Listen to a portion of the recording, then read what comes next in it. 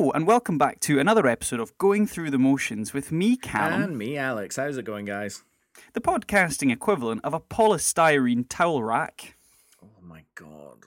That's tragic.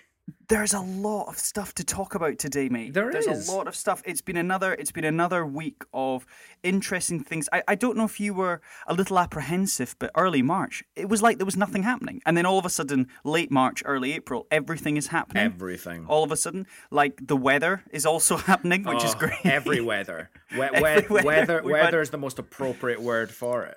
Yeah, exactly. Do we want to get the Six Nations talk out the way at the top of the just so it's done as well? Might as well. Mate, what has happened in the Six Nations? Well, the Women's Six Nations kicking off later today, which I'm really excited to start to watch. Cool. Actually, yeah, so absolutely. that's the one that I'm genuinely, and also on the app. I don't know if I know you weren't into the Fantasy Watch, but they've done this year. They're doing, I don't know if they did it last year or previous years, but they're doing Fantasy Six Nations Women's Team, which I'm really excited for. Yeah, and it's being shown on iPlayer, so huge step forward for the game and for Scottish rugby. I'm so excited really for. And speaking of Scottish rugby, Hamish Watson. Exactly. Being named player of the tournament. So I mean, if we're being real here, that basically means that we've won. Our guy won. Sorry, I just took a big sip of coffee. Our guy won. Yeah. Our guy. Our guy exactly. won. Yeah. Louis Reese who? It feels better this way than, you know, when your movie makes more at the cinema box office and you're like, I won, my movie won. This feels a bit better because this is like watching your movie, you know, shoulder charge some folk. Well, you know, he doesn't really do that, does he? But, he really digs deep and really wrestles for it. He is an incredible player. Yeah. Absolutely well deserved. And I think Louis Rees-Zammit, I think he was amazing when he started. I think he got a little quiet his last couple of games. I think mainly that's because France especially shut him down. Well, quite a lot. also hype, mad hype. Like he's still a young guy, and he's now up on that platform as one of the players to look out for in the Welsh national squad, and that's no mean feat. And many congratulations to him. But he might have a few niggling sort of nerve things around that. Yeah, I would suspect. We'll wait and see. I mean, it was star-studded wingers at left, right, and centre. Obviously, Van der Merwe being the top try scorer. He's very much in the contest. I mean, the backdrop of a lot of this is the line selection, which we're hotly anticipating. And I think it's one of these things, you know, when it's like when you look up tables on Amazon, or you're like, oh, I'm thinking about a new table, and everything on Facebook's like, hey, do you want another table? Yeah. Here, any more tables? What about a table with this on? And you're like, fuck off with it. Genuinely, it's like, if you ever want to piss someone off, take their phone for a few minutes and search like an obscure thing that's like got an, like, what, remember selfie sticks a while ago? Oh, yeah. Remember how you could just buy selfie sticks on every single website? Yeah, all you got to do is click OK on the cookies for a couple of these websites, and you've basically doomed someone's social media account into eternity. But I'm having that instance where that's dark, man. It's mate, honestly, and here's a great one for all of you at home. And steal someone's phone, say to it, I can't say the words because if I say the S, hey, my phone's going to start dinging up. Hey Siri, it's going to do it. There we go. I didn't do it. Nice. Yeah. So if you say that and then you say set alarm for 3 a.m, you're welcome. Yeah, absolutely. Unfortunately, you can't do that. I'll do that to your phone. You can't do it. To have you disabled Siri? Have you? No. I've not disabled that. But okay. See what I did there? I've not disabled that, but the only place your voice is coming out from at the moment is my headphones, and my phone can't. Oh no, I'm talking about when I see you in person. When I see you in person, I wrestle you to the ground because I've not seen you in so long. I steal your phone. That's cute. Thanks. I know. No, it's not. I'm just going to deceive you. It's not. I'm going to put cookies. I'm going to enable cookies for tables. And anyway, the point I was trying to make was I've seen so many rampant speculations of the Lions tour. Who's going to get picked? Everyone's Lawrence Dallaglio's Lions tour. I'm like, it's and it's really interesting because I'm not getting triggered by much, but as a Scottish rugby fan, there's only one thing that triggers me, which is when someone puts more English than Scots in their Lions tour. Yeah. It really, if I hear Tom Curry is better than Hamish Watson once more, in fact, we've got the proof now. Who's Tom Curry? Exactly. It really does it, and I don't know why. Like Maritoji, fine, okay, fine. You got him, Alan Jones, fine. They're your front. Anyway, we can stop. We can move on. Yeah, why don't we? But oh man, I'm so delighted for Hamish Watson. It's a brilliant time for Scottish rugby. Yeah, amazing stuff. So, Alex, this week we've got loads of information. This week we've got another double feature. Yeah, but before we do that, do you want to see what I've got? Oh, what have you got? What have you got up in your... It's a bit of housekeeping. What is this? Oh, you got a plunger. Are you pressing coffee? Oh, so he's got a nice cafetiere, and inside of it he's got some hot mud. Why is it green? That's 3 cups. It's not green. That's copper. That's copper. You've got an old laptop, mate. No, I said in green. It said your coffee is green. What is that? Oh, do you hear that? Oh, you can hear that. Jesus Christ. That's really satisfying, that. Ooh. Lovely. We are starting half an hour earlier this morning, which is why I do need a little bit of pick me up. Well, whilst Alex is doing the pick-me-up, I'm going to tell you some of the stuff that we've got this week, because we obviously have another double feature. We do. We're very excited to get into on the run-up to the Oscars 2021. We have all-important ceremony that tells us what's good and what's not. We've also got some amazing cast announcements. We've got some really cool stuff coming up this week. I'm really excited to talk a little bit about Netflix's new acquisition, which we'll spoil for a little bit later. Fabulous. And then you've got some DC news as well. Oh, yeah. So, packed show. But before we get into any of that, it's worthwhile saying up top, Alex, that we are a music and movies podcast. Woohoo. And each week, we will talk to you about movies that are arguably 80 years apart from being made from each other, but are probably around about the similar sort of context, the similar sort of people involved, the similar sort of story. But we will talk mostly about the music of one and the movie of the other. I guess that's fair, because we're probably talking most about the movie of one and the music that accompanies the other, because I'm really, really keen to get into it. It's Mank, isn't it, of course, this week. And prefaced by Citizen Kane. Amazing. Mate, do you want to start us off? Because where did we get to with this? Why did we choose this? Why did we have to watch both of these movies? Do you know what I found so interesting is a couple of weeks ago we did The Coming to Americas, didn't we? we actively we will never live that down. No, we are two semi-pro movie reviewers, and we decided to turn down watching Citizen Kane. We did. We absolutely did. But there was a reason for that. Do you not feel that Citizen Kane is just one of those movies that's so ingrained in the culture, you almost feel intimidated to watch it?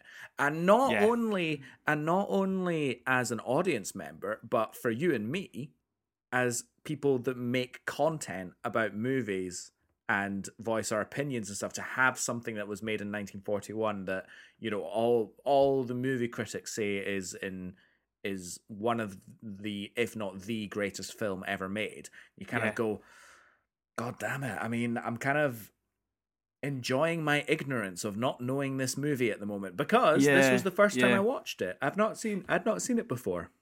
So I have seen bits of this movie. Interesting. How did that come about? It was on TV once, and I remember watching it for a bit in a hotel room, but I'd missed the start. And if you miss parts of this movie, you are kind of done. It doesn't hold your hand. It's a very... Also, how old were you? Oh no, recently, relatively recently. Yeah. So before COVID, when I was able to travel and stuff in hotel rooms and things like this, it's been on TVs and film channels, and it's like, I'll sit and watch Citizen Kane for a bit. And you're like, I've not got a fucking clue what's happening right now. Yeah, it's mental. Because the narrative of both Mank and Citizen Kane is almost identical, really. Yeah. If we think about it, by design, of course. Now, I think the most obvious difference between Citizen Kane and Mank is where the focus looks, because the focus of Citizen Kane obviously very much is about the story of Charles Foster Kane and the fortunes and the meaning of Rosebud, which we'll probably... Well, I think we're going to do a Citizen Kane review first and then Mank. Yeah. But what I loved so much about Mank was it took 80 years, as we've said, to actually tell this story. But 80 years on, we're actually, for the first time, seeing the interpretation of what might have been happening behind the screen. Yeah, and actually who directly inspired the character of Charles Foster Kane. Which at the time when I was watching, well, obviously I watched Citizen Kane first. Mm-hmm. I didn't really get the sense that it was about one person in particular. But then, of course, I would have no idea who the major players would be in that world in the 1930s. Well, that's it, isn't it? It's the idea that it is Hearst, and Hearst is the real the person. Is it William Randolph Hearst? Yeah, that's the one. Is the name? Yeah. So there's so much interesting to this, because actually I think us watching Citizen Kane, as we both said, watching Citizen Kane now and not having watched it for the last 80 years, we're watching it with this as a double feature back to back through a totally different lens. Yeah. And I think in some ways we've kind of spoiled it for ourselves, because we haven't had the chance. I mean, personally, I haven't had the chance for Citizen Kane to properly set in, because I watched Citizen Kane and then 2 days later I watched Mank. But for the millions and millions of people and all the reviewers, as you've said, that have said Citizen Kane is the best film of all time, they've not really had the opportunity to delve into the kind of the movers and shakers behind the screen. And so I wouldn't recommend anyone do this. Actually, that was one of the first points I made, to watch both of these back to back. Okay, I mean maybe recommend. Well, I mean, unless they've already seen Citizen Kane, of course. Of course. But if it's the first time watching Citizen Kane, I would say don't. But conversely, you said something interesting, which was you need to watch Citizen Kane to watch Mank, otherwise it makes no sense. You absolutely do. And it's not that it makes no sense. I think Mank does work in itself as a biographical feature about this Hollywood screenwriter who was, plagued by alcoholism and many, many other things, and it was told in a very interesting way, using a lot of different narrative structures and technical camera work, which people who have seen Citizen Kane will know as, oh, well, that's directly pastiching Citizen Kane. But what we've got to remember is hordes and hordes and hordes of other movies since then have used those techniques. So I really don't think that watching Mank on its own without seeing Citizen Kane will be that alien an experience. But there will be a lot of Citizen Kane references. Yes, and some of the dialogue and things like that. That will pass over your head. So what we decided that we're going to do, and we were going to do our full music and movie review of Mank, of course, which is kind of the feature this week. Yeah. But we will kind of give our 15 minutes on Citizen Kane. Now, the question that everyone asks around Citizen Kane, it's the first word that's said in the film, and it's almost the last thing we see on screen, is Rosebud. Yeah. And Rosebud is one of these, it's almost in the zeitgeist of words that have associations and stuff, and it's bled through into multiple things. One of the first examples I ever had of Rosebud, and I'm sure you maybe think of this, is it's a Sims cheat. I don't know if you remember that. No, I don't remember that. It's the Sims Infinite Money cheat, which I've always thought is so clever, because the meaning of Rosebud being the innocence of a child and how you just wanted to go back to that one point before everything changed, before your life started to spiral and take the turns that it did. Yeah. He kind of holds everything back to that outside in the snow that one day before he was taken away in the sled. And so when I thought of it from the context that I've always thought Rosebud was the infinite money cheat, which is quite interesting with Sims, because the idea being that, which is, or it's not infinite money, but it's a lot. You get given a lot of money for the character Sims, and then you can create your life and stuff, which I always thought was quite a clever little homage from the creators of Sims. Yeah, I loved Sims. Sims great. Unleashed. What a game! What a game!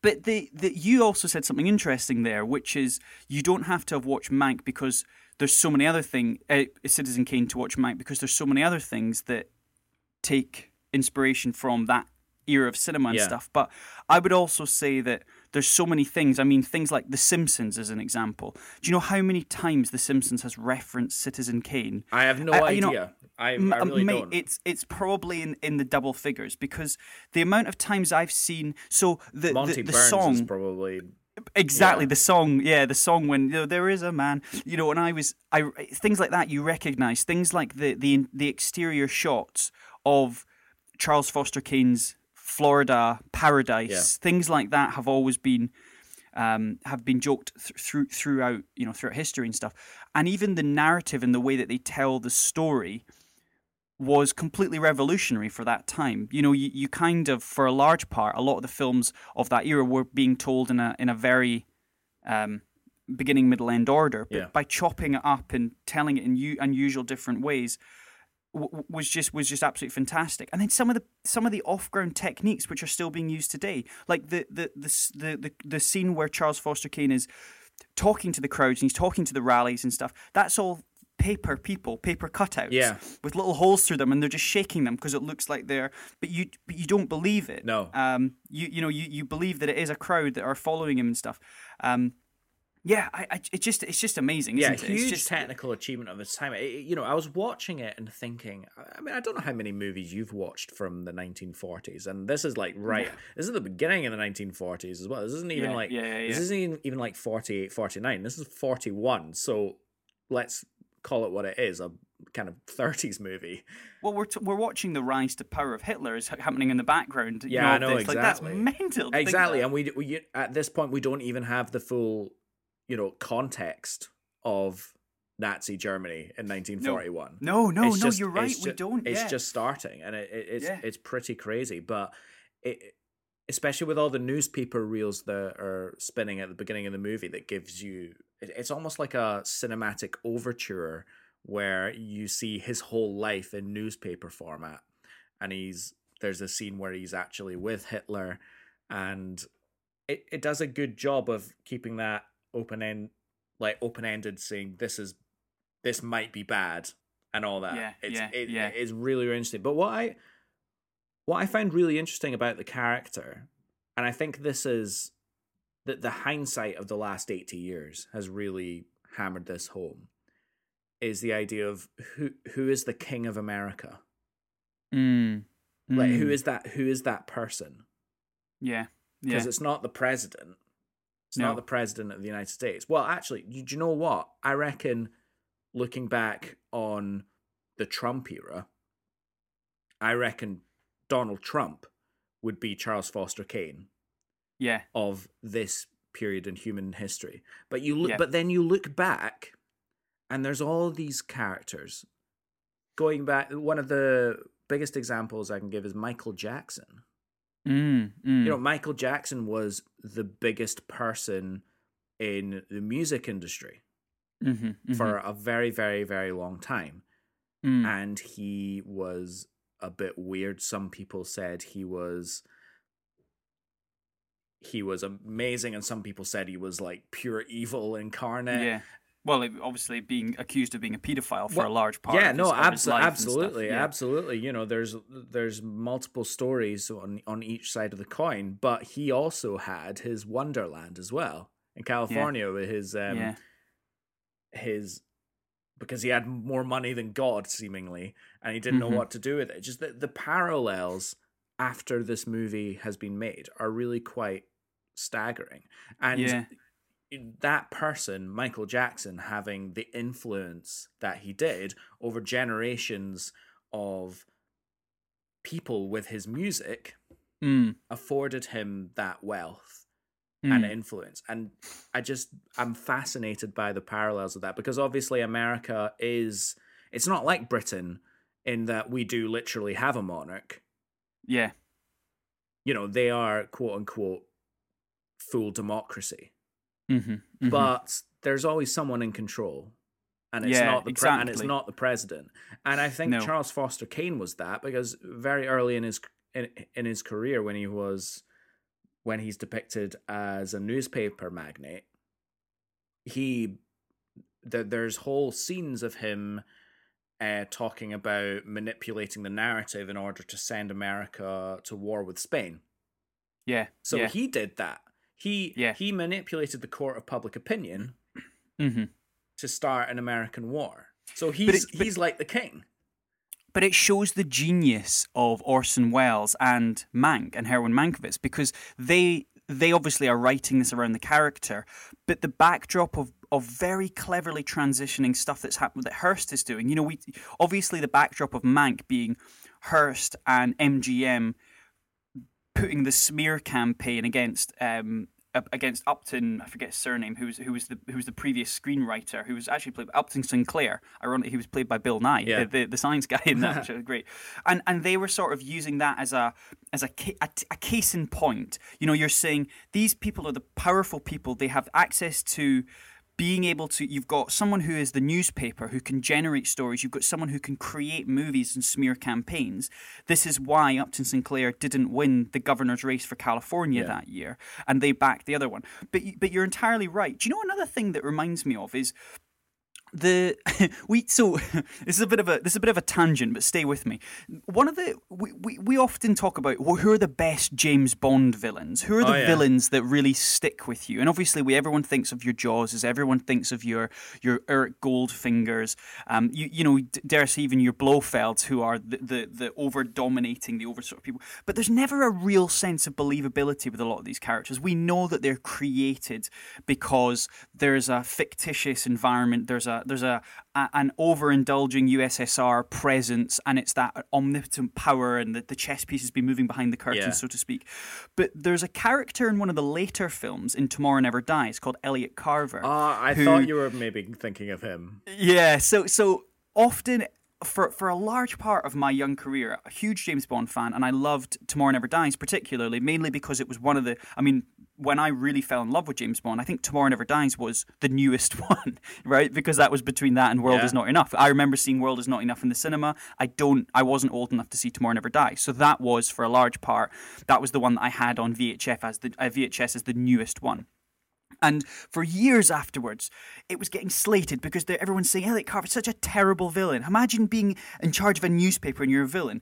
And you look at it now, and what you're talking about with Donald Trump being the president, but the reason why he was more powerful was because he could control the narrative. He had a platform to manipulate. Yeah.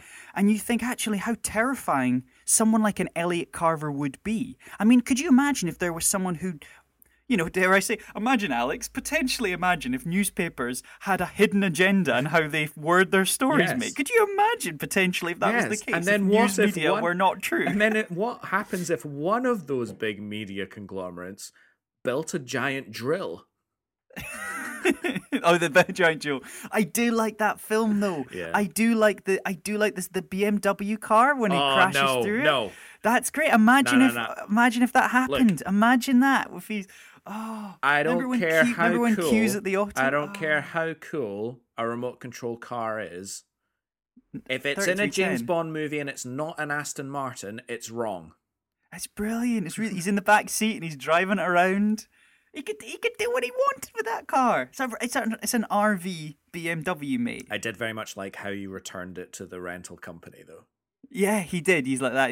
Back you go. Drive it off the roof. It's because he doesn't want that filth. He's like, get this filth out of my sight. Absolutely. Get this filth out of my sight. Q's still working there. How did they put Q in that rental company undercover? Do you think he had to do a couple of shifts first so that he knew the kind of? Remember how Q meets him in the airport? I think it's in Frankfurt, and he's like, signing up for a rental. I just a picture he had to the staff, the management staff were like that. I know you're new, but you and yourself are an old guy. I don't think he did. I don't think he did work there. I think he did. I think he had to do a couple of shifts. I think he saw James Bond coming, and he'd been sitting there for a while because James Bond was taking his time because he's a smarmy git, and then he was just like, right, and he's not the real spy. And he's I'm gonna play a little joke on him. I need myself a brightly coloured blazer.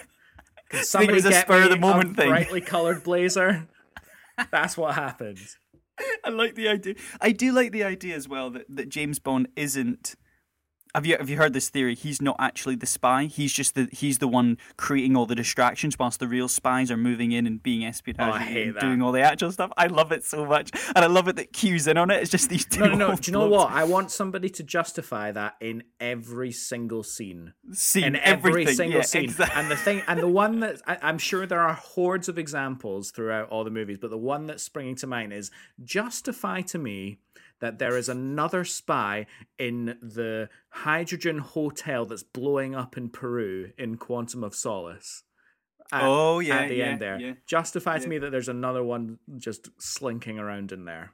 There's another spy in the boot of the Lotus Esprit when it falls into the ocean. I see. And starts blub, blub, blub, blub. Speaking of spies, Alex, sorry to take us away on a tangent. Throughout the production of Citizen Kane, Orson Welles had problems with various film executives not respecting his contract stipulation of non-interference, and actually several spies arrived on set to report what they saw to the executives. Did you ever look at what was in that contract? I mean, not the physical contract, obviously, but the bullet points of what he actually managed to sign for that. No, it's madness. No. Is it really? Complete autonomy. Is it? Yeah, well, he did have total control, didn't he, of the whole thing? I mean, that's the first thing that you see when Mank flares up. It's how much control RKO actually gave him. Yeah. But it's madness. But it would never... It didn't happen before, and it will never happen again. It's crazy. No, not even if the film has to get bloody remade with 4 years apart, and it's a 4-hour cut of the previous movie. Even then, there's not total control, is there? No, of course not. Apparently, when executives would sometimes arrive on the set unannounced, the entire cast and crew suddenly started to play softball until they left, which I think is brilliant. I just think that's amazing how you've got this guy who's got total control, and he's going, if you see someone you don't recognise, a bat and a couple of balls up there, just start batting it around. I'm just picturing some of those iconic sequences in Citizen Kane, with they're outside in the snow, the outside set, you've got Rosebud the sled there, and then just before take, they're coming, everyone's on first base, everyone's just batting balls around. I just think it's mad.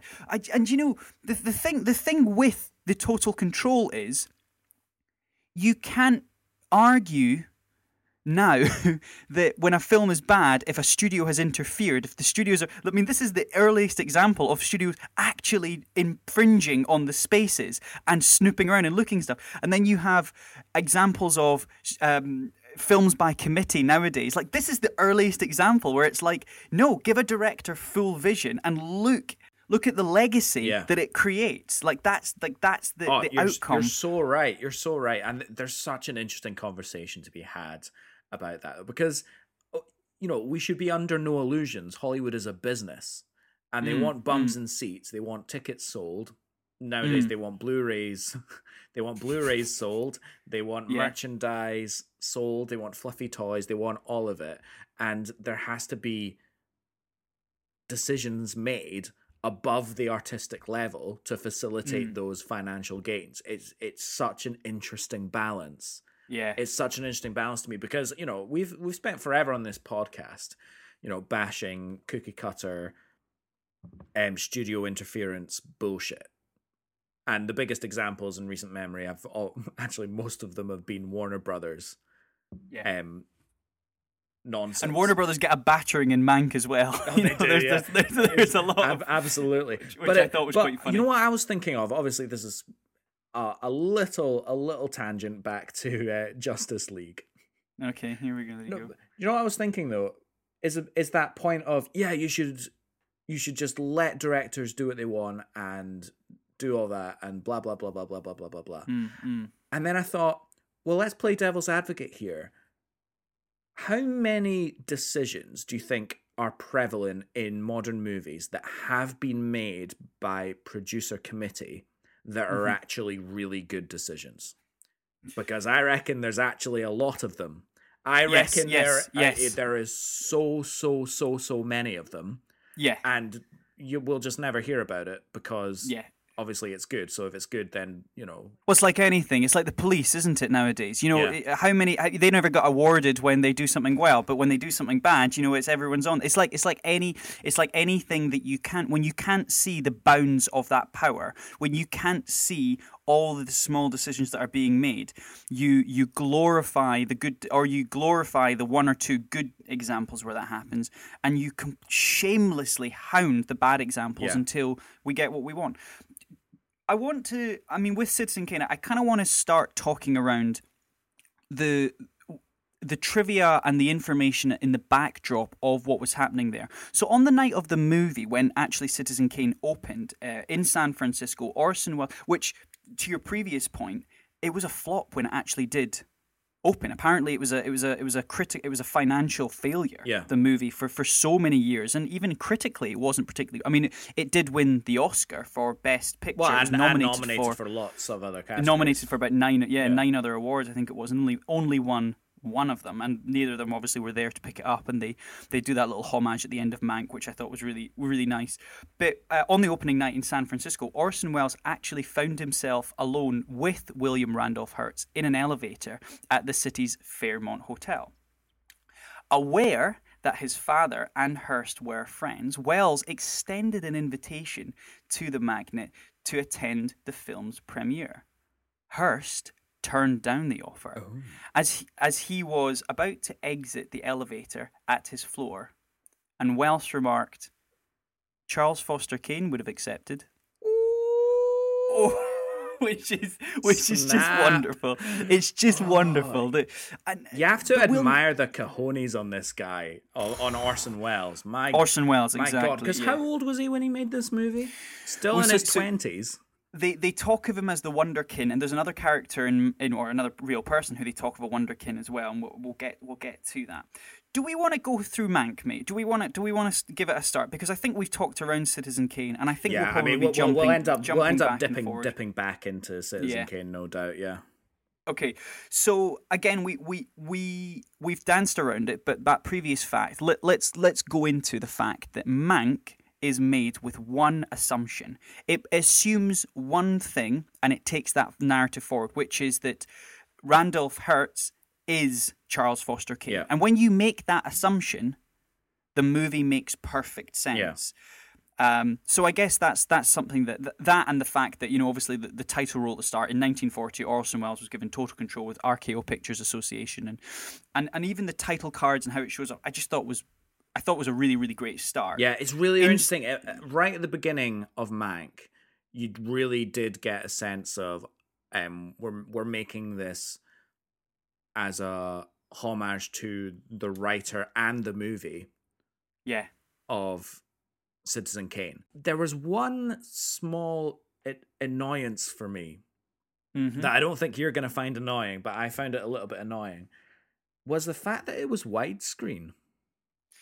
Yeah, I was a bit disappointed about that, and I think maybe I wouldn't have noticed if it wasn't for Justice League, because obviously that was in 4:3 aspect ratio, and obviously Citizen Kane. So was Mank. Yeah, Citizen Kane. Citizen Kane was also in 4:3 aspect ratio, and I did think to myself, was that because they wanted to put it in IMAX at the time? Yeah, must have been. It was that age-old argument. It's like, nope, you get more depth and taller pictures with the 4:3. That whole nonsense I was spewing last week, which I stand by. I will lie. I will lie on that bed. But I did find it quite interesting that the sound design and the way it was shot and the way it was made was all of the time, but it was presented in a modern widescreen aspect ratio, and I just thought, why not go all the way? And I think, even ourselves, I mean, I'm not going to talk for you, but like,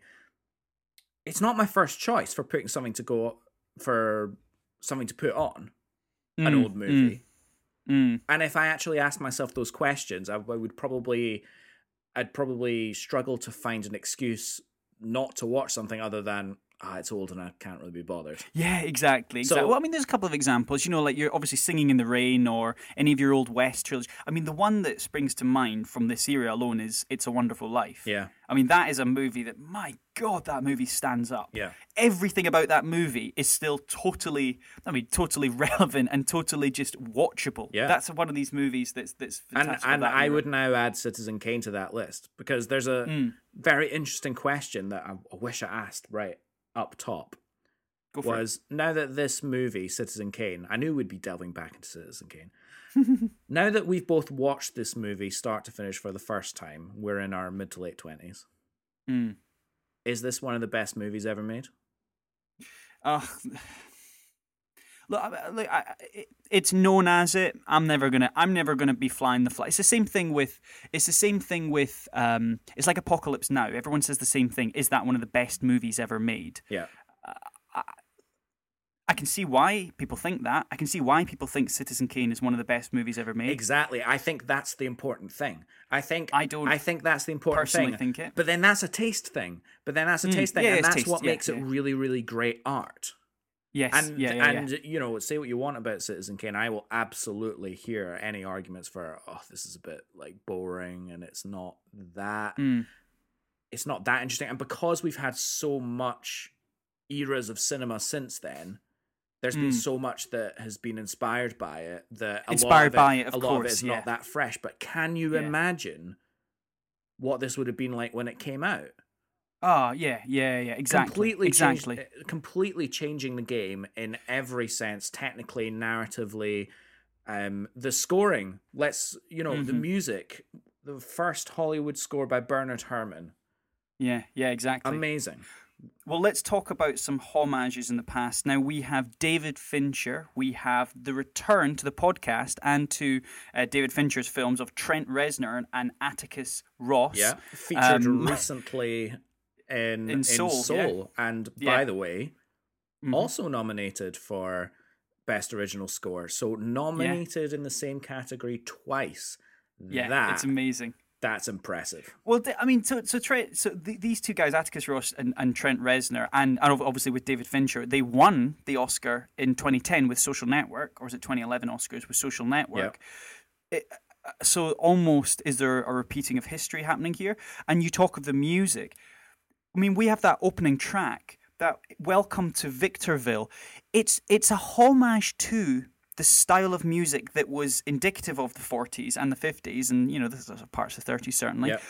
Yeah, I think. But it's a grander sound. They call it the Roaring 40s. Is that what? The Roaring 40s. Is that what they? No, it was the Roaring 20s. I think was the. And it's the. What do they call the 40s? I don't know, the fighting 40s, the swinging 60s, mate. What swinging 60s? The coked up 80s. Absolutely. What do you think they're going to call the 10s? Probably the Social Network, the mildly interesting 10s. Interesting 10s. I don't know. But the music is, I think it's grander, and I've got loads of tracks that I want to talk about. It very much takes the sound inspiration from that kind of Glenn Gould big band sound.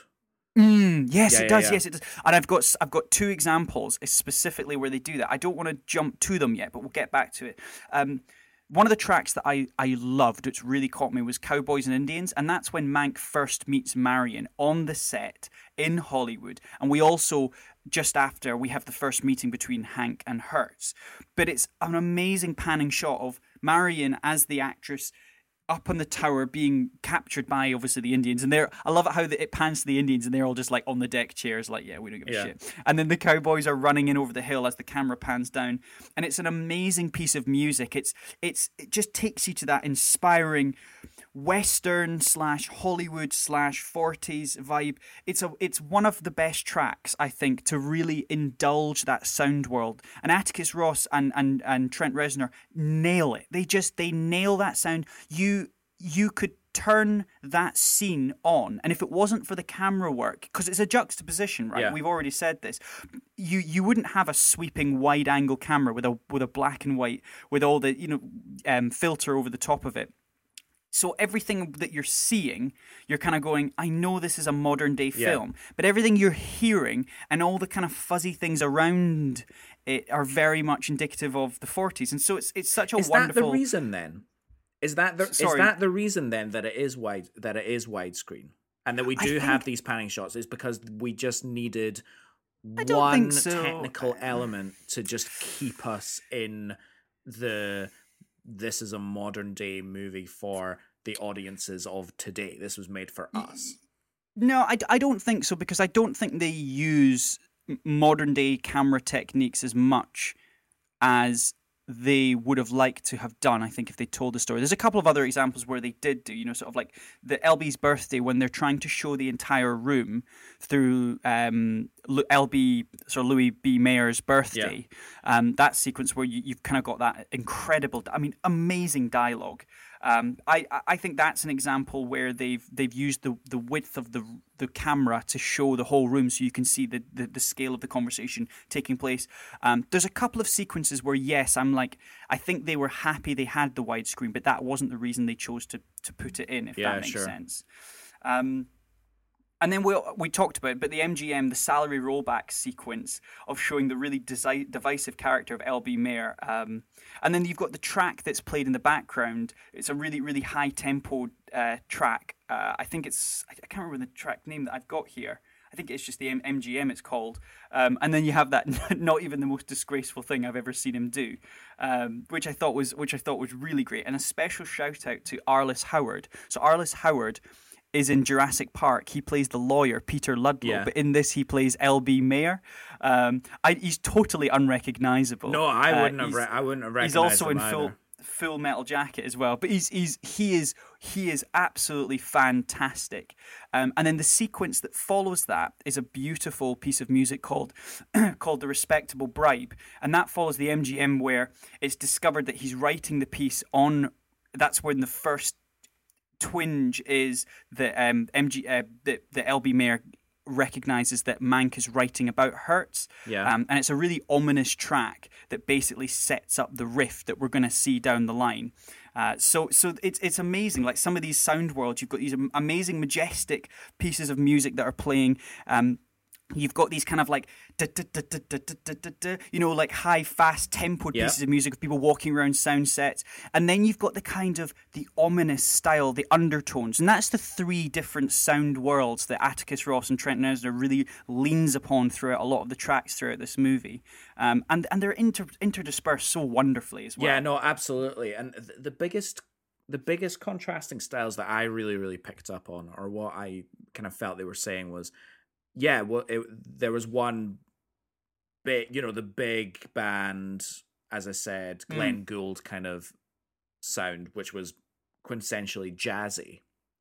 Yes. That was really painting the picture of the setting of the story. So 1930s Hollywood. Yeah, exactly. And all that stuff. And you were really getting immersed into that sound world. And it did a perfect job of doing that.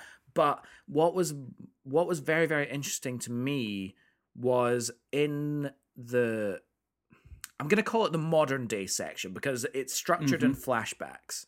Yeah, like of course, Citizen Kane is Mank. Exactly. And so the modern day section, in inverted quotes, is obviously the time where he's actually writing Citizen Kane in a lot of sequences that very much reminded me of Amadeus.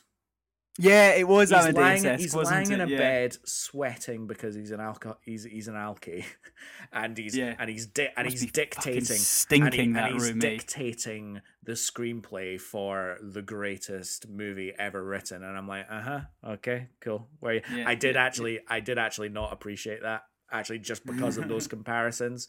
And I kind of wanted to look it up and go, was he actually, back broken in bed writing this thing with a 60-day deadline and all that? Because unless that actually happened, you've just ripped off Amadeus. He's a manky bastard, Alex, is what he is. Manky, absolutely. No, but in those sections, when he was, let's say, composing... composing. Well, he does that. He says at one of the lines, I want it to sing. It doesn't sing. He goes, it's not an opera. Yeah, then Lily Collins goes, you're not writing an opera. You're not writing an opera. It's great. But the music in those scenes, in those settings, and any time where you can find a direct comparable moment with Citizen Kane, the music was much more Bernard Herrmann-esque, which is not jazzy. What was really interesting about our chat with Ken Lample for his movie Chronicle 2067 was that he said that the classical romantic orchestral tradition didn't die. It just moved to Hollywood. And that's where Bernard Herrmann comes from. His style of writing was from Korngold. Which were who composed the movie for like the old swashbuckling Errol Flynn movies, which would have which would have been in production just before this, like late 20s, early 30s. And from Bernard Herrmann, we get John Williams. And from John Williams, we get, you know, ... It exactly. just goes from there. Yeah. So the tradition is that side. So I really very much like how we have both traditions being represented in this movie. The fact that we get the jazz setting that really describes the time that we're viewing on screen. And we also get the dramatic romantic orchestration in the style of Bernard Herrmann as well. Yeah, and I think right. I think it's done so well. Some of the dialogue as well is so sharp and so clever. It's such David Fincher dialogue. You know, the conversation during Albie's birthday, and we talked a little bit about Hitler and how Hitler was an omnipotent presence during Citizen Kane as the film was coming out. And then they're kind of having the discussions between the difference between communism and socialism. And it's just such a timely conversation. It really is. And then you throw in the kind of feminism angle that Marion's portraying. You know how she says, well, I actually can't have I'm not allowed an opinion because I'm a woman. And she kind of goes off and she goes, I'm speaking out of term whilst her husband's around. It's just such an amazing, timely representation of, you know, they were grappling with conversations that in that room alone, they were grappling with a conversation that was really going to be setting a lot of the seeds for how America starts to view itself and how we, when they get asked the serious questions of, are we a communism, are we socialism, are we, you know, capitalism sneaking into the background there. But actually, it's amazing how the people that were in that room, as we saw on screen, had the power to manipulate political campaigns, ideologies. They have newspapers. In that room alone, that were some of the most powerful people in America. Yeah. And I don't know how much they knew how powerful they were. I'm sure and they did. Certainly, well, yeah, exactly. But certainly the type of sway they could have had. I think at a time, you look back on it now, and you definitely get the kind of feeling coming from David Fincher is that what was bleeding through the dialogue was, in theory, these guys in this room could nip in the bud America's answer to communism and America's answer to the rise of powers of fascism and in Nazi Germany. Yeah. And that conversation, we think of America's job in the war was they just kind of came along at the end. But you can imagine that conversation was taking place, as you've said, not with the president, but with the real powers that be in America at that time. Like, that was a bubbling agenda that was taking place. And we're talking about, like, that was the 30s. Like, that was, I think it was 34, because 34 is when Upton Sinclair ran for governor. Yeah. So you're not really looking, you know, there's a good 10 years, and these conversations were taking place a while before that, which I thought was amazing. Yeah, no, the historical context is really, really fascinating at that time. It's not something I know nearly enough about. No. So I've got two tracks that I said I was going to kind of bring back to. One of them supports that kind of that jazzy kind of feel, and one of them's the kind of the slower, more amazing, dramatic sequences. So one of them was Marion's exit, which is the sequence that accompanies where Mank chases her in the car, and he says Hearst's off to Cairo, and it's almost like that first recognition within Mank that he's done something wrong, that he's actually actively written a scandal piece against Hearst, which is that recognition you get in his head when he joins her in the, you know, because he's hearing secondhand information through Marion. He's in love with her, but also is kind of scared of the manipulation that she has and the control that she'll have over him and over her to an extent. Just following that, you have the whole the summation of the election night piece. And do you know what piece of music that I thought it was? So the track "Scenes from Election Night" was very similar to "Sing Sing Sing." Oh, really? Which is the dun dun dun dun dun dun dun dun dun dun dun dun dun. Oh, yeah. And it's that kind of feel that we have, and driving. It was driving a lot of it. Just fantastic. I do also love all the jokes about Rosebud. I think there's a couple of Rosebud jokes that take place in the dialogue. Yeah. So when Houseman finishes reading the script and he says, "I can't believe I care about a bloody sled," or something along these lines, and people think that the folklore, the rude one, so cover your ears, the rude one where people think that Rosebud actually is Marion's genitalia, and they kind of joke around that, which I was like, oh god, that's ruined that movie for me for quite a bit. Absolutely, yeah. Get your heads out of the gutter. What are you doing? I did a little deep dive on one character in particular, Right. Alex, if you don't mind indulging me. Please. So there is a character in Mank, and I was watching it, and I had a sneaking suspicion that this character was all too convenient. That basically forwarded the narrative that Mank is trying. There's no real repercussions for Mank's actions. There's no real repercussions for him actually putting the smear campaign against Hertz and kind of really like outing him for what he's trying to do with MGM and the political agenda that they have. And there was one character that I thought it's all too convenient he's there, and that's Shelley Metcalf. Okay. So Shelley Metcalf is the character who commits suicide with the gun. Yeah. And the whole sequence at the end. Now, I did a bit of research, and actually, I don't think that's a real character, and neither does the internet. So the sequence when Shelley Metcalf's announced that he had Parkinson's, and we have that track of "Look What We Did," and that "Look What We Did" track is, I think, is my favorite track of the whole score, because it's just like, it's designed because you've designed this one character, Shelley Metcalf, to make the audience think the real actions or the real consequences of the actions. But his character of Shelley Metcalf represents the manifestation of Mank's own hypocrisy, reflecting on his camaraderie with such bigwigs as Mayer and Hertz, while he doesn't assume any personal responsibility for his actions for the grander political sense. But that's what this character is designed to do. Yeah. I don't know if you maybe kind of felt that, or if you were kind of like, it all just kind of happened abruptly a little bit. No, definitely. He always seemed to turn up when Mank had to sort of look at himself in some way. He always turned up at that kind of character-defining moment at every point in the movie. Yeah, exactly. The only thing you got right was how lonely he was as a boy, said by Marion. Which I also thought was a really great quote. That kind of quote when the two of them are having that drink, and you've got that piece of music playing "Forgive Me" in the background, which I think was a really interesting.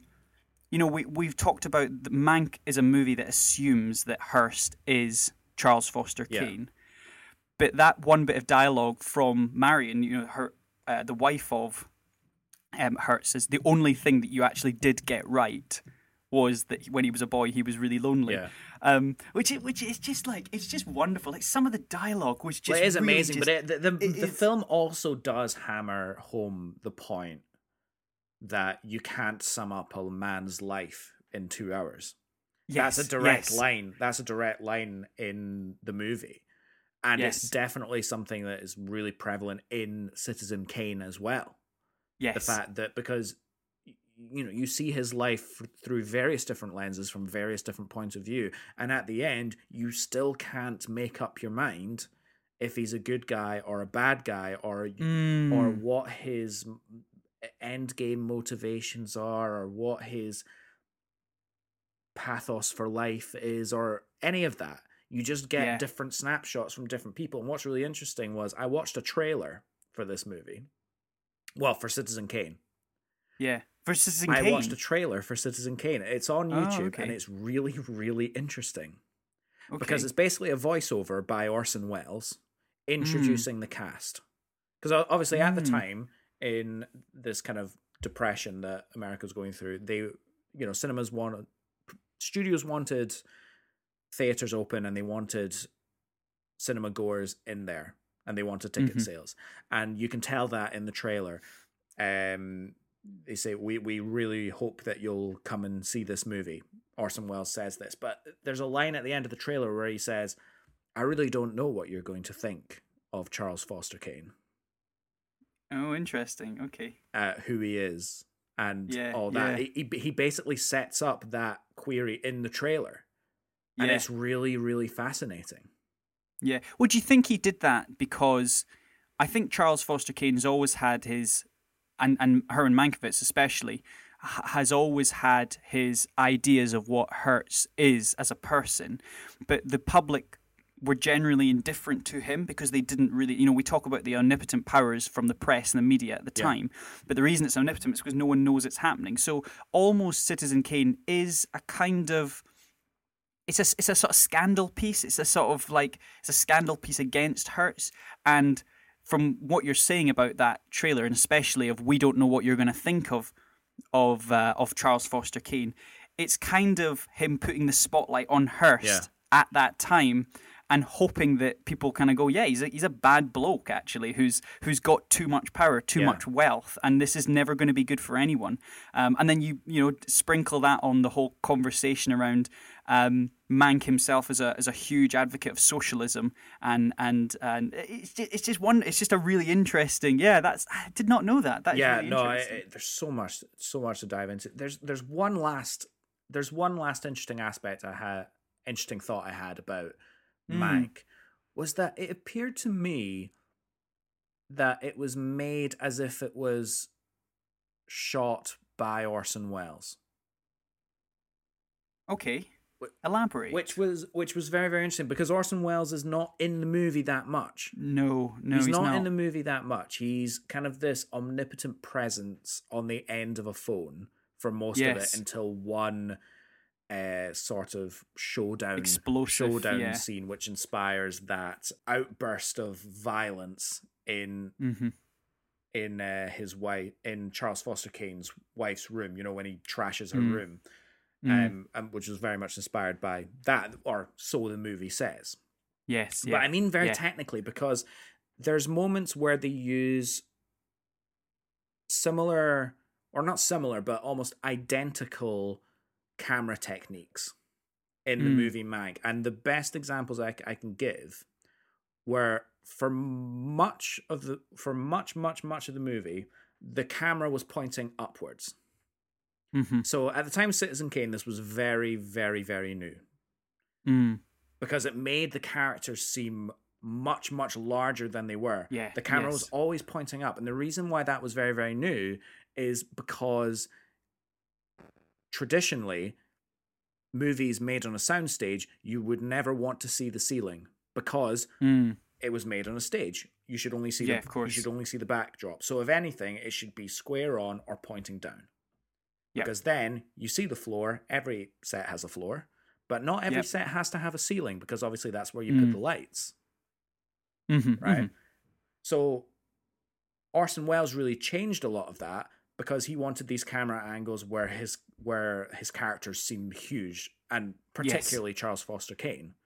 Yes. Where he was supposed to be an enormous physical presence, which he was for a lot of it. And as a result, they had to find different ways to accommodate that. So they actually cut holes into the floor to put the camera in, so that they were shooting up from the floor. And also they would extend the physical sets so that a lot of them had ceilings. It's very, very interesting. You look at movies of the time, and most of the sets didn't have ceilings.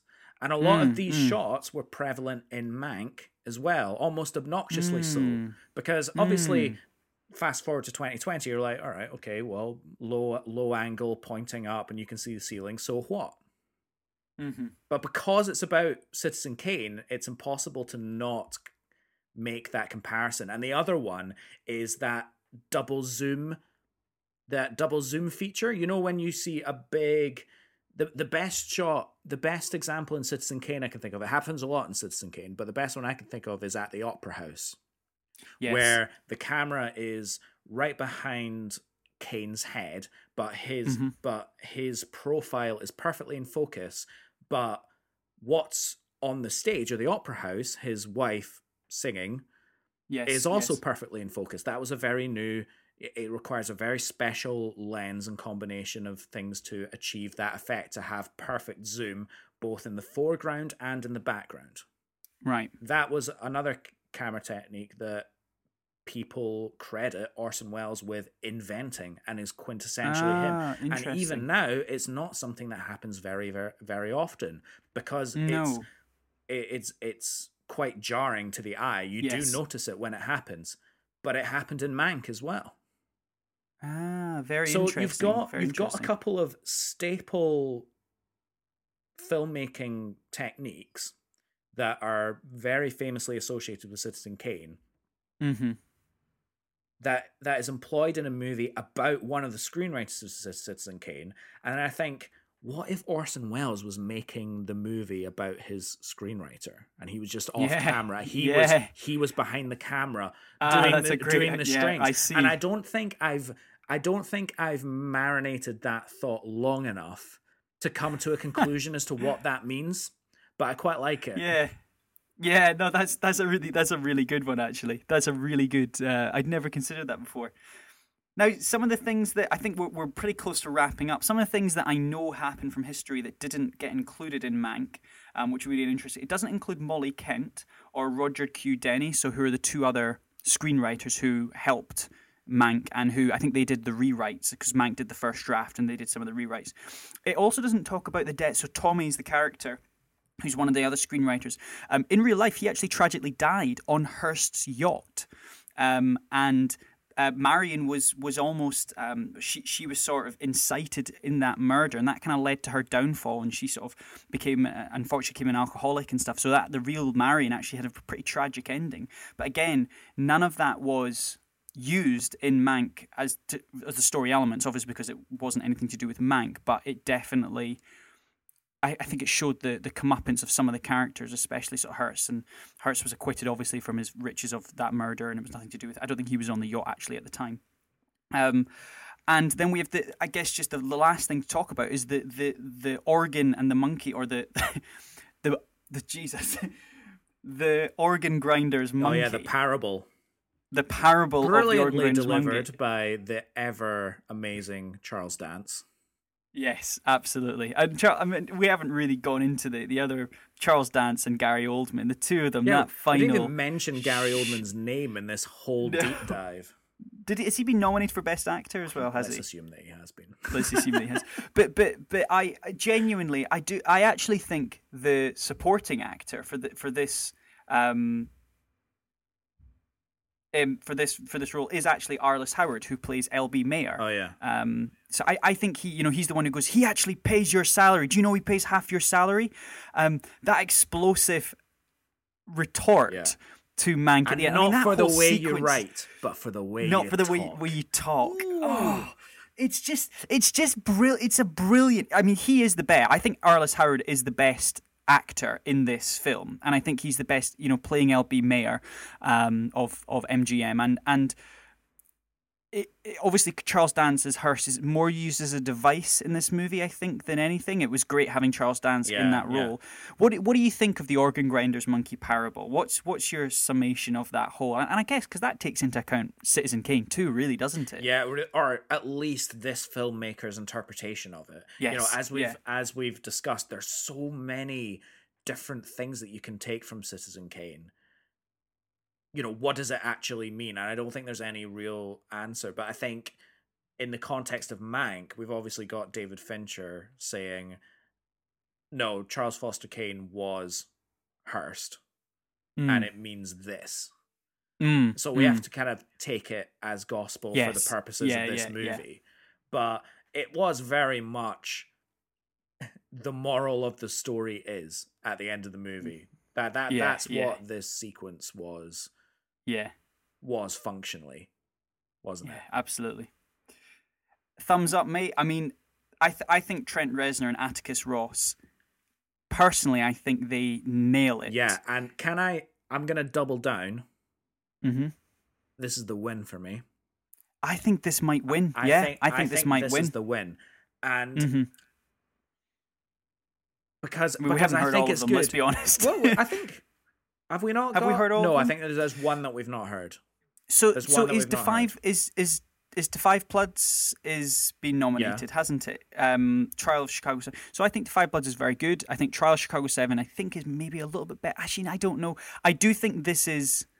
I mean, it's as we've talked about lengthy scores. There's over 50 tracks in this score as well. Yeah, no, absolutely. Which is a theme, isn't it? 100%. I really, really like it, and I do think this is a winning score. I think if this wins, it will make sense. It will make sense. What I will say is, there will be a lot of people, and I reckon they're already there on the internet, that says that our best original score is what they call a technical category.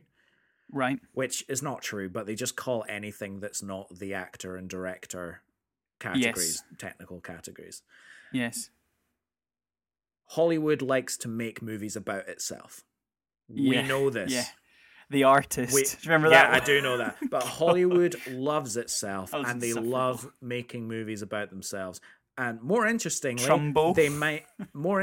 they like making good movies about themselves. And I think that is the biggest point here. Yeah. Make better movies about other things, Hollywood. Yeah. Because exactly. Because people will bitch and moan about, Hollywood's just jerking itself off with this stuff and things like that. And I'm like, no, it's still a good movie. It's just just they seem a lot more invested about making good movies about themselves than they are about making good movies about other things. So just, get the quality elsewhere. Thank you very much, and we'll all be happy. So you think this one will win it? I think so, yeah, and I'll be giving it a 2 thumbs up.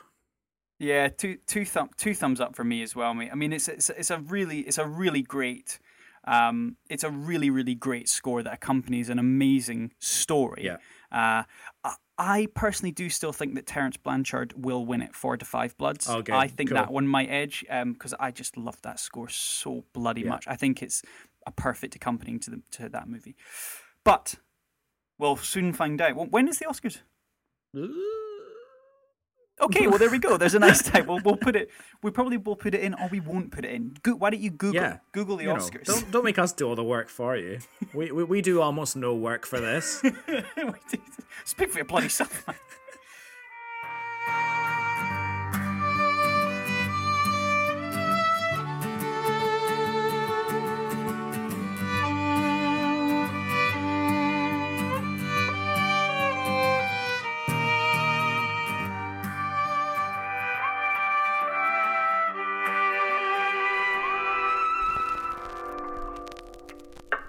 Moving forward?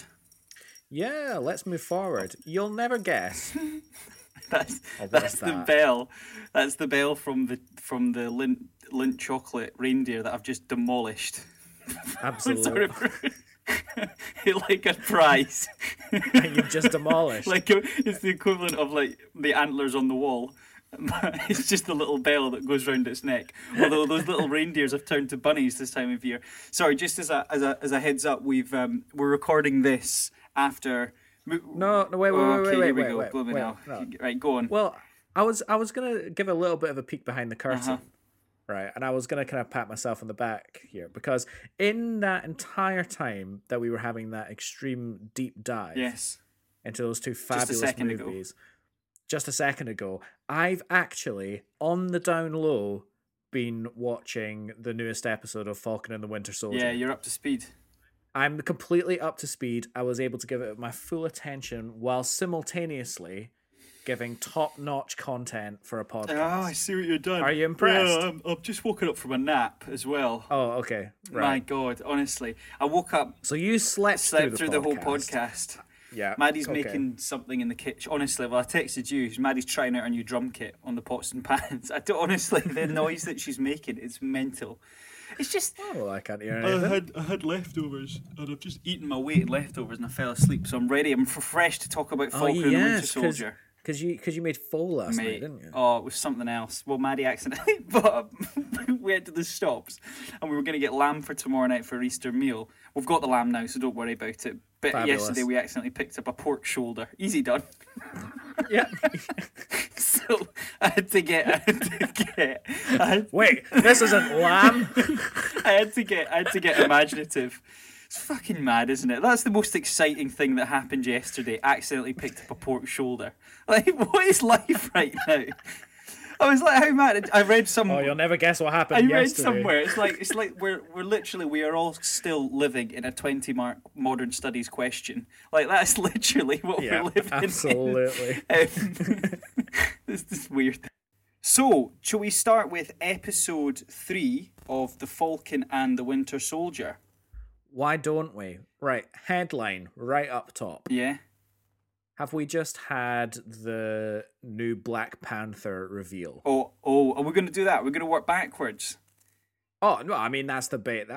That's got to be the hot topic from this episode. So, is Ayo the new Black Panther? Absolutely. She's all in black. Yes. She's all in black. She's on her Todd. Yeah. Oh, yeah. A famous part of being the Black Panther. You've got to be on your Todd. On your Todd, yeah. No, but do you know what I mean? She's all in black. She's not wearing her royal you know, she's very colorful in the other movies, isn't exactly, she? Yeah. I know what you're saying. Whereas here, she's all in black. Well, I don't know. And that, potentially, I mean, I think MCU are going to be... Sorry, I'm still shaking this little bell around. I'm going to put it away. Stop playing with it. You're not a cat. I still think that...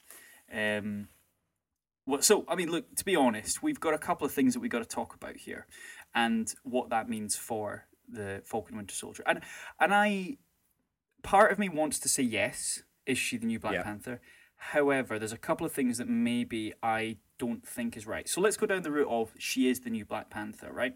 That is assuming that Chadwick Boseman, sadly, is obviously no longer going to be reprising the role and in the MCU timeline has died. Now, potentially, she's mourning. That's why she's in black still. Yeah. But the reason I don't think that is the case is because I have heard, and I say I've heard, there's a big... It's not really a spoiler, but basically Malcolm Sewell, so he's one of the writers for the show. He's one of the sort of the sort of screenwriters for the show.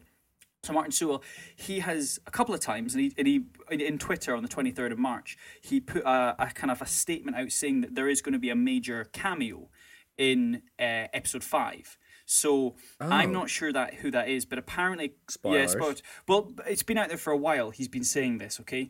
But I think it's going to be... What he has said is it's going to be a Thor-level presence. I don't think it's going to be Thor, but it's going to be a Thor-level presence, but it's going to be a very grounded character. Thor-level? Yeah. What does that mean? So in terms of a sort of power set and impact, right, okay. Maybe not physical. I do still think it's going to be a human, but I think he's going to have that level of, or she's going to have that level of impact.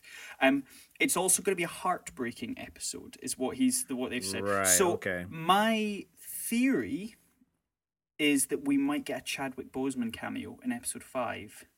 Okay, interesting. Yeah, so either that or... I mean, I don't know. Maybe It's interesting. It's interesting because I kind of don't want Falcon and Winter Soldier to be a vehicle for... progressing the overall narrative. No. I mean... Or for I don't want it to be the swan song of Chadwick Boseman. I don't think that... Because it feels like...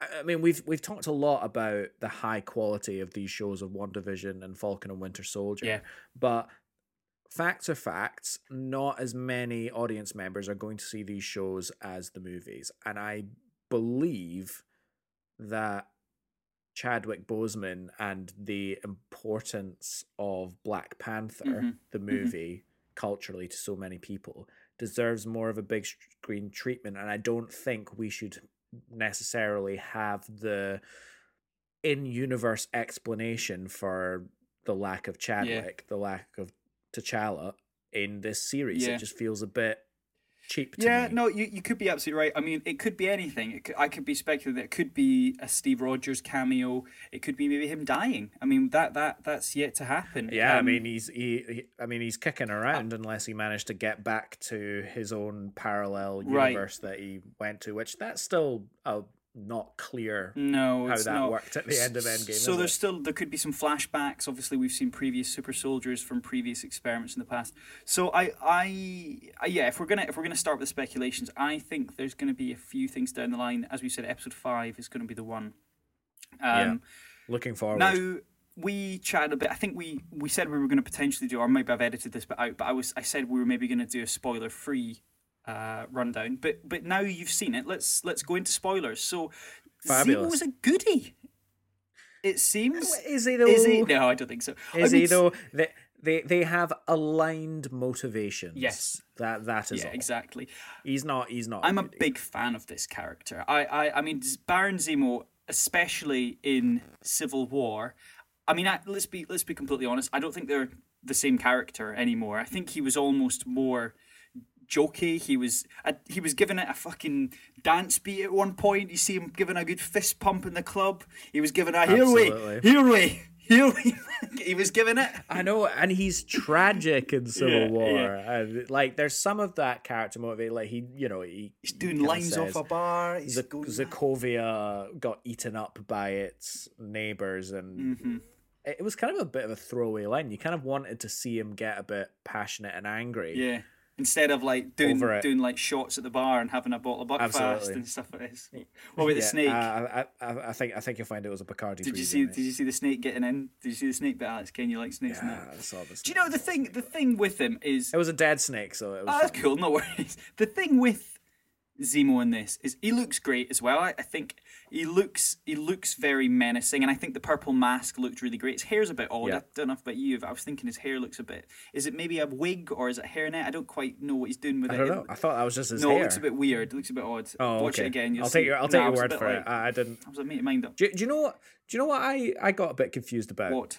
And you can absolutely tell me I'm being an idiot here, but was he always royalty? It's a very good point. Yes, so right. He was always because they said this thing in the show where he was like, "Well, I'm a baron. Yeah. I'm basically royalty," and I was like, "Yeah, hang on." No, he was before. I mean, you think about it. He was flying all over the world. How was he funding all the schemes and stuff before? Think of him as a kind of evil Batman, if you will. An evil Batman, but he, as part of his backstory in Civil War, did he not say that he was Sokovian's secret service? Well, so he had a military background. Yeah, he did have a.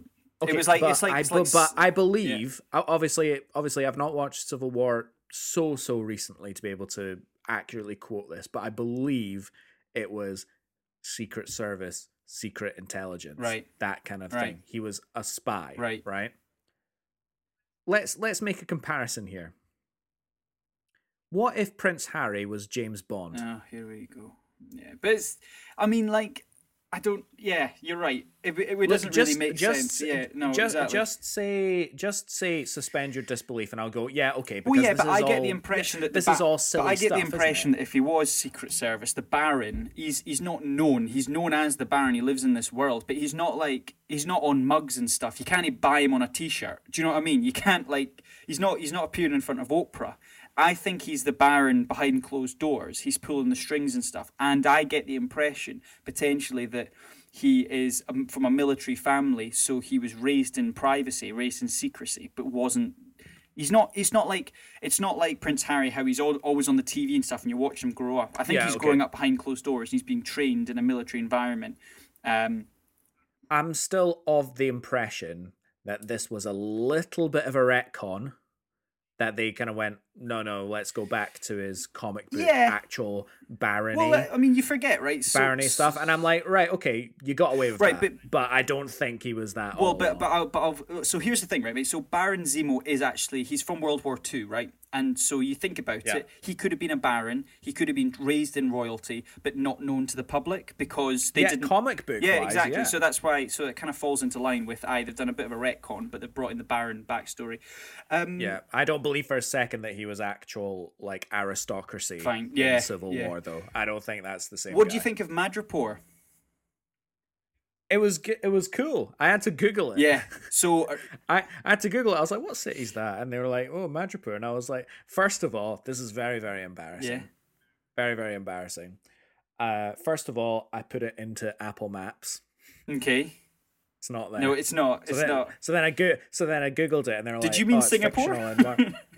No, well, I was like, okay, there's quite a few like cities out there. Yes. I was like, am I just being thick and I'm not? Because I thought I had quite good geography. I thought I was quite good at world locations and things like that. But I was like, oh, that's why I haven't heard of it. It's exist. An X-Men location originally. But in fact, I think originally it was owned by Hydra in the comics, but it's most known well, the whole city was owned by Hydra. Exactly, yeah, it was under Hydra control. But it's most famously with the X-Men stories, and it's used quite a lot in X-Men. I think Wolverine's son Drake actually owned it for a while, if I remember rightly, but I can't remember when that was from. But basically it's very much an X-Men style of property. The design of the city of Madripoor was actually created. One of the John Wick creators, I forget his name, I can find it, but he was actually responsible for this version of Madripoor, and that makes sense because you can see, like John Wick's very much like nightclubs and stuff and neon lights and things, and Madripoor is basically one big John Wick set. Which I thought was quite interesting. And we also had Emily Van Camp reprising her role as Sharon Carter. What's your thoughts on Sharon Carter? Well, she's gone through a little bit of a character revamp camp. An Emily Van camp. Nice. Do you know the thing is, right? She's getting a lot of hate. Before we get on to some, there's a lot. So I thought she was great. She was a bit angsty and a little bit angry, but I think a lot of people. That's just a character thing. Like, no, I think a lot of people are kind of just a bit meh to her. I think she in herself. I mean, Emily Van Camp's gone on record to kind of be like, yeah, I'd be pissed too if I was in her situation. Everyone got their comeuppance in Civil War or whatever, except for her. She was kind of pushed to the sidelines.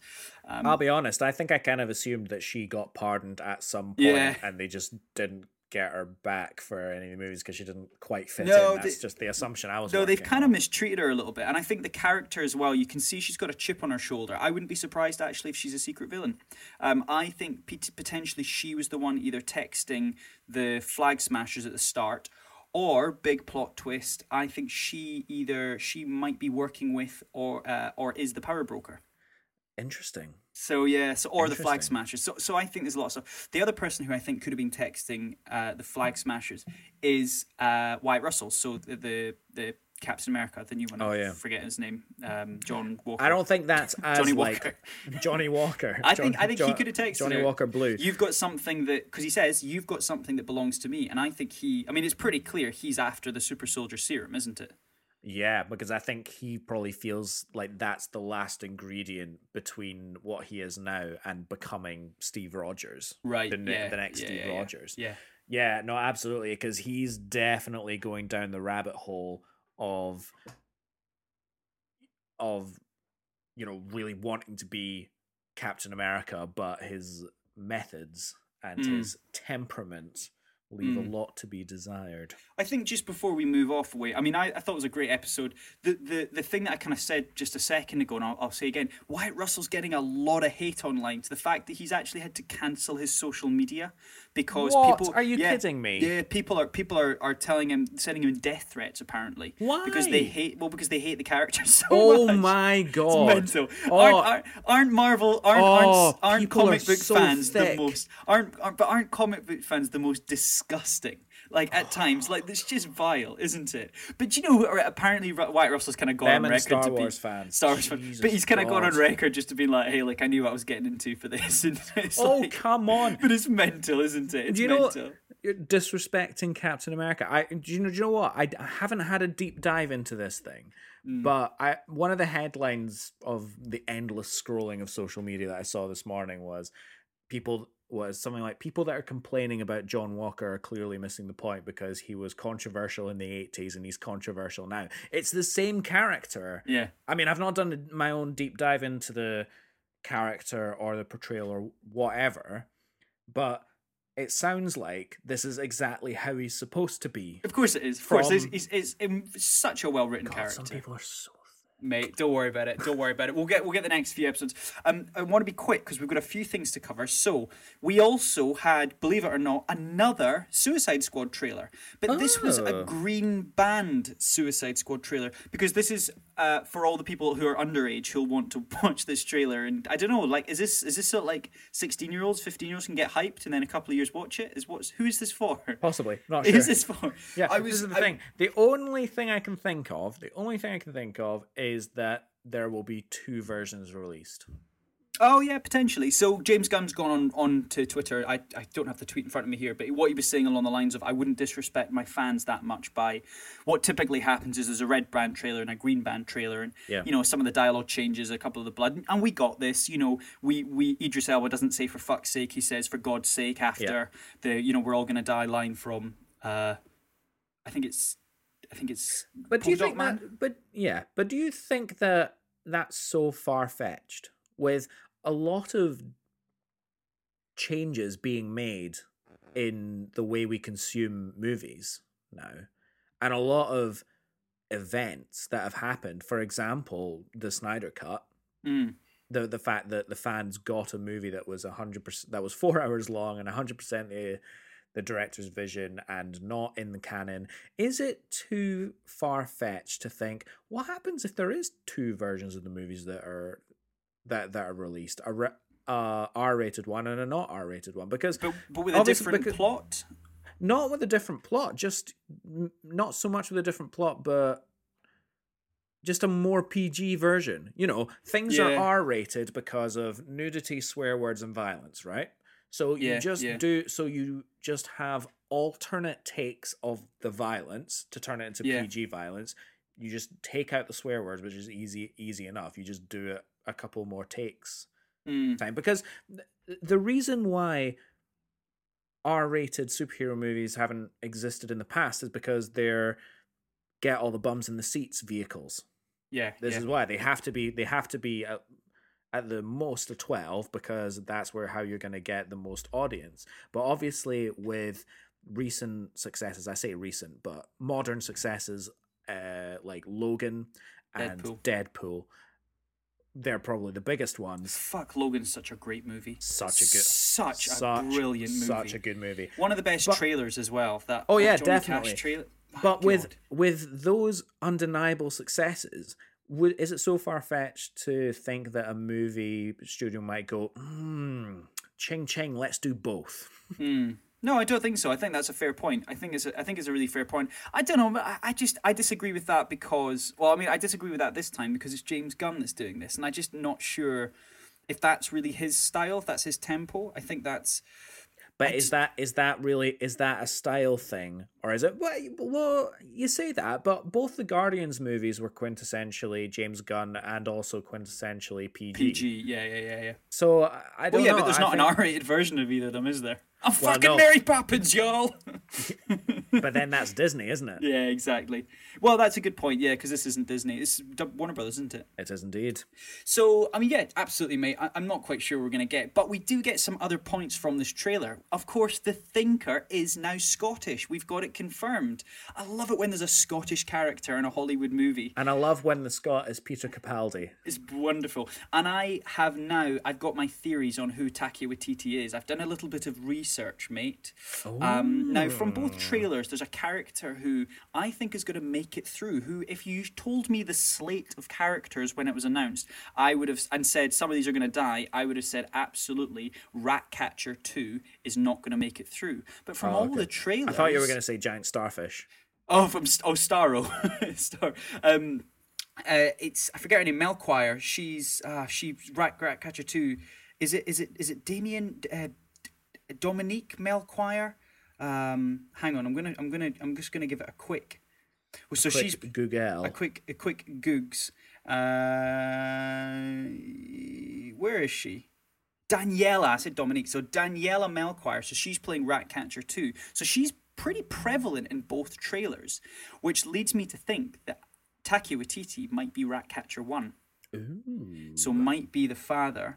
Of course, there is still the idea that he is the voice of Starro, but we'll have to wait and see. But yeah, really excited for this movie. I think there's going to be some really interesting power sets. It's just going to be a fun movie, man. Yeah, it really, really is. And I don't know, I can't really remember the slate of movies that we have coming out between now and August, but this might be one of the first movies we get to see back in the cinema as far as the UK is concerned, because we're not actually allowed back in there until July, are we? Well, yeah, I think it's been pushed back for us. I mean, we're still going to get a lot of the premiere access. Obviously, we did have the announcement that Black Widow is going to be coming on the 9th of July. So it's expected, did get that announcement. which is exciting. But they're going to be doing the Disney model that they did for Milan, except for because it kind of worked for Raya and the Last Dragon, apparently. I mean, the numbers seemed pretty positive, it's one of these things where, like, if you shit on the toilet long enough, you're going to shit twice. If you sit on the toilet long enough, I'm going to start that again. If you sit on the... It's one of these things where if you sit on the toilet long enough, you're going to shit twice. Yeah. And, eventually they're going to make money from this model, no matter what. Because they have to make money from this. They're already making money from this model. So, that'll be great. A couple more things coming up, a couple more things in the zeitgeist. I was reading somewhere, so we haven't seen Minari. I'm really, really keen to see Minari. However, Steve Yeun, so from The Walking Dead fame, who played Glenn, which he was always one of my favourite characters, Glenn, in The Walking Dead. He's just brilliant.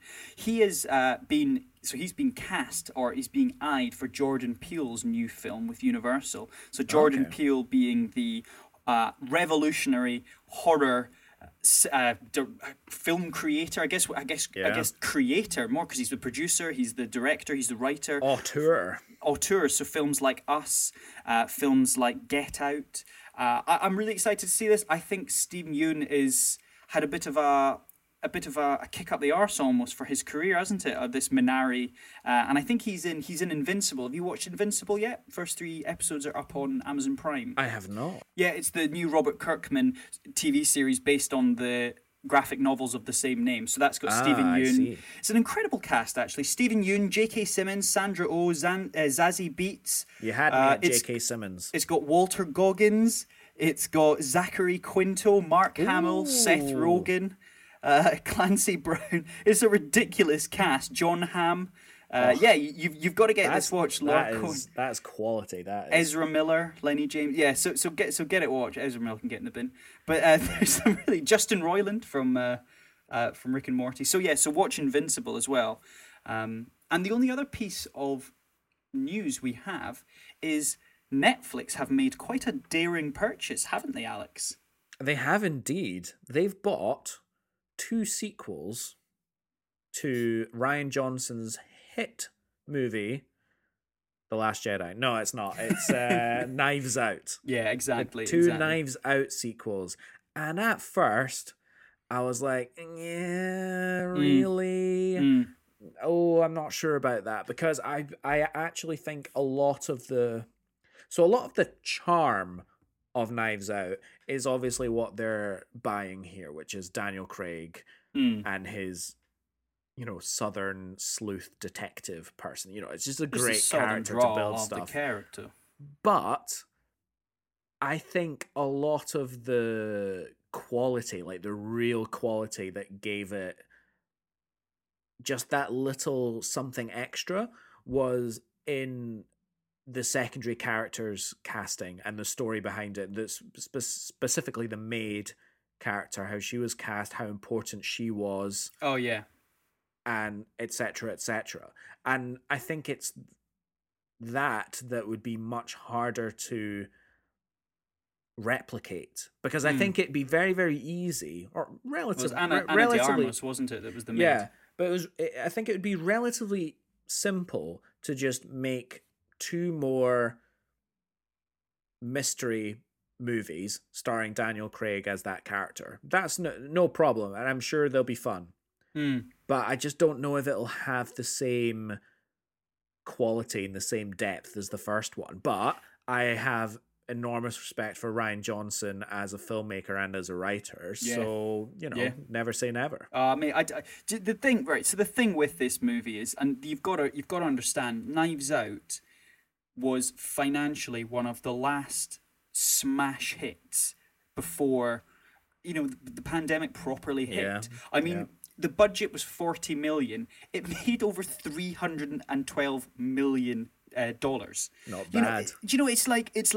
It's a mental smash. What happened to boycotting this movie, Star Wars fans? Yeah, exactly. I think they wanted to that. So they did. They wanted to boycott it. But this is the thing, right? They've bought the 2 sequels for $400 million. But based on that return, you're going to be pumping more money in. They're going to get more writers. The star power. You can only imagine what the star power is going to be for these next 2 movies absolutely. as well. If you they already had what you'd describe Chris as big Evans, guns. Jamie Lee Curtis, Michael Shannon, Lakeith Stanfield, who is without doubt one of the best young actors at the moment. Have you seen Christopher Plummer? Oh mate, have you seen Sorry to Bother You? It's the Boots Riley film that's based. It's on Netflix at the moment. It's with Tessa Thompson. You should definitely watch it. It's on. I believe it's on Prime it's on Netflix. It takes a turn. But basically, Danny Glover as well in it. But you're right. The star power in the first one was amazing, and I'm sure, they'll in some way replicate it, a la Murder. It's part of the formula. When I was reading about this, Rian Johnson was basically saying, basically the formula is going to be Daniel Craig solves a mystery with a star-studded cast. Yeah, exactly. Featuring a star-studded. That is the charm, and that's what's going to happen. So it's then down to yeah, but is it going to be like that interesting? Because he's basically setting himself up to be the new Agatha Christie. That's what he wants, and that's the fun that he's trying to have. Absolutely, and mate, it makes sense, right? If you looked at Kenneth Branagh, we had Death on the Orient Express, or Murder on the Orient Express. Sorry, yeah. Look at the star-studded. Yeah, so we had the star-studded cast from that first one. You know, we had your Daisy Ridleys that were coming in. This new one, the stars. We've got Armie Hammer, we've got Gal Gadot, we've got Rose Leslie. Great to see her back. Letitia Wright, Russell Brand's in the new one, which I'm excited to see what that looks like. But yeah, I think these murder mysteries, they're in, mate. They're back in. Yeah, we're in. It's fun. Yeah, exactly. All we need now is a Columbo. Who else? Oh my God, Columbo. We could get a Columbo remake. What other famous detectives we've done? Sherlock's done to death. In fact, Sherlock is probably one of the most cast fictional characters of all time, isn't he? Yeah. No, I think he actually. So we're done with that one. We're done with that one. I think we had this conversation on the show before. No, we have. I brought it up before. Oh yeah, you did. But... I'm telling you knowledge that you've already told me. Absolutely. You do that all the time. I don't know who you. I don't know. John Williams is a good composer, Alex. You heard him before. Have you heard of John Williams? Let me list them off. 100%. Have you seen Lord of the Rings? Mate, it's a great one. Yeah, that was John Williams. That was great. Mate, do you know Joe? Who I think is one of the best on-screen detectives. Mm-hmm. Batman. Justice. Which one? The new Any one. of them. Any of them. He's a bloody good detective. He's a bloody good detective. And speaking of DC superhero movies, Warner Brothers has cancelled a couple of movies. They have. That they were supposed to be. So, yeah, James Wan's The Trench, which was a spin-off of Aquaman, yeah, I believe. Aquaman. They had a big trench sequence that James Wan was really able to flex his horror muscles, because that's very much his background. But that's been shelved, not cancelled, but shelved. Okay. Along with seashelves. Oh God. Along with Ava DuVernay's New Gods, which obviously the nude gods, like Zeus with his little willy out on a statue. Exactly, very very little willy. If the Greeks have taught us anything. The new gods in the DC universe are the likes of Darkseid and Co. and all that family. Darkseid and Co. Darkseid and Co. I don't know the rest of their names. It's like a builders and joiners company. Yeah, like Darkseid and something Darkseid. Yeah, absolutely. But it's very, very interesting because obviously those two movies were very much being formulated as part of the extended universe of DC, which now, as we all know, is no more. Or is it? Because a representative from Warner Brothers DC also said that they are still going to try and formulate some sort of shared narrative. That's the spirit, DC. And I was like, oh, you just keep trying. They are doubling down on Joss Whedon's Justice League as being canon. Yeah, I know, and then they're going to make Shazam 2 Black Adam with Dwayne The Rock Johnson, which he can do no wrong. Yeah, exactly. Fucking love that man. And that's going to continue to try and build their shared universe. And I'm just like, oh, this is exhausting. It's painful to watch. It really is. But I almost love it because you're like a representative from we don't know who this represents. This could be the boy that cleans the toilets who's just like seen something in one of the bins and it's like, continue the DCEU ? And he's just like leaked it to the press. Absolutely. Which is what you would do. I mean, you would 100%. And it's the only leaks that you're covering up in the toilets at WE. Am I right, toilet boy? 100%. And all the rumblings around these movies at the moment, because obviously we got Zack Snyder's Justice League just a couple of weeks ago, so it's still quite a hot topic. But all the rumblings around the internet are now, hashtag restore the Snyderverse, as opposed to hashtag release the Snyder Cut, which I'll be honest, I was a little bit indulgent and I put a little hashtag restore the Snyderverse on our recent Instagram post promoting the Zack Snyder episode, and that was just for me. Why not? Nobody ever got jailed nobody ever got jailed for putting a hashtag on. But what the conversations that are happening now, and I believe that we would be foolish to think that these conversations aren't happening, are HBO trying to take the Snyderverse and say, look, we're interested in this, Warner Brothers, even if you're not, so please let us do this. Yeah. So these are all the rumblings. I mean, HBO haven't released a statement about these conversations. Warner Brothers definitely haven't released. The only thing they're saying is, no, Snyder's done. Like, we've done that. We're not doing it anymore. But there's all this chatter, and I got to think there's no smoke without fire. No, there's not. And I think as well, you were missing out one of the key players here. I mean, let's be honest. One of the key players that really brought Zack Snyder's Justice League to life was AT&T, who own. I mean, they own them all. They own Warner Brothers. They own all these studios. So AT&T pushed for the Zack Snyder release actually, and they were the ones who brought the scheduling forward. Yeah. So there is a power above the power. You know, there is a dark side above the Steppenwolf. There we go. And I do think that potentially is the solution and the middle ground. That would kind of work for everyone, because obviously the Snyderverse is an acquired taste. It's not for everyone, but that shouldn't mean that the people that do like it shouldn't get to see the continuation of that. So if HBO are willing to develop it and develop it without getting in the way of the WB main releases, then fine. Why not? Let them do it. HBO have the budget. Yeah. And why don't we get what we want for a bloody change? Do you know what I mean? We're fat. We're two white privileged. We should get what we want. It's not fair. We've never got what we want. It's disgusting. Do you know what I mean? It's just, we're here. We're putting minimal effort at best into this. So do you know what, Alex? Let's get the more hashtags on it. Hashtag away. Hashtag away. I'm just going to make a post with full hashtags. Two white men from London. We get what we want. That's what we want. That's where we should be at.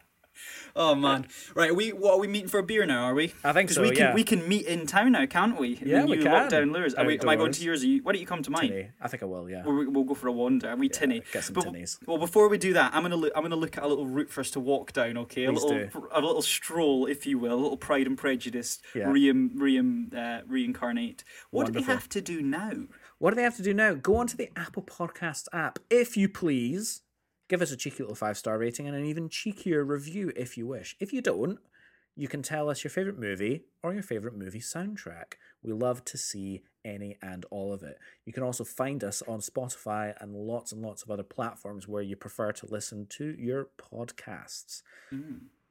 If you want to get more directly in touch with the show, we also have an email address. Intimately. Yeah, very much. But we do have an email address, don't we, Callum? motionspod@gmail.com, and send us through your requests. We love them. We get quite a few through there, and I think we're gonna go back to the emails pretty soon once this whole Oscar shenanigans is over. Yeah, because we think the Oscars is so important. You can also grab us on the gram. We're there for some fun conversations, pictures shared, and some controversial hashtags. So don't shoot the messenger, everyone. And once again, thank you very much to KTC Graphic Designs for our wonderful artwork. And yeah, I think that's all. So next week we are still a little bit up in the air. We've kind of fallen by the wayside by teasing it, haven't we? Yeah, we have. Basically, it's a statement of our preparation. When we know what we're doing next week, we will tease it. Yes, when we don't, we'll not. We'll not tease it. There you go. A little show of how it's done. But until next week, we will speak to you soon. Thanks very much for listening. Bye now. All right, guys. Ta-ta.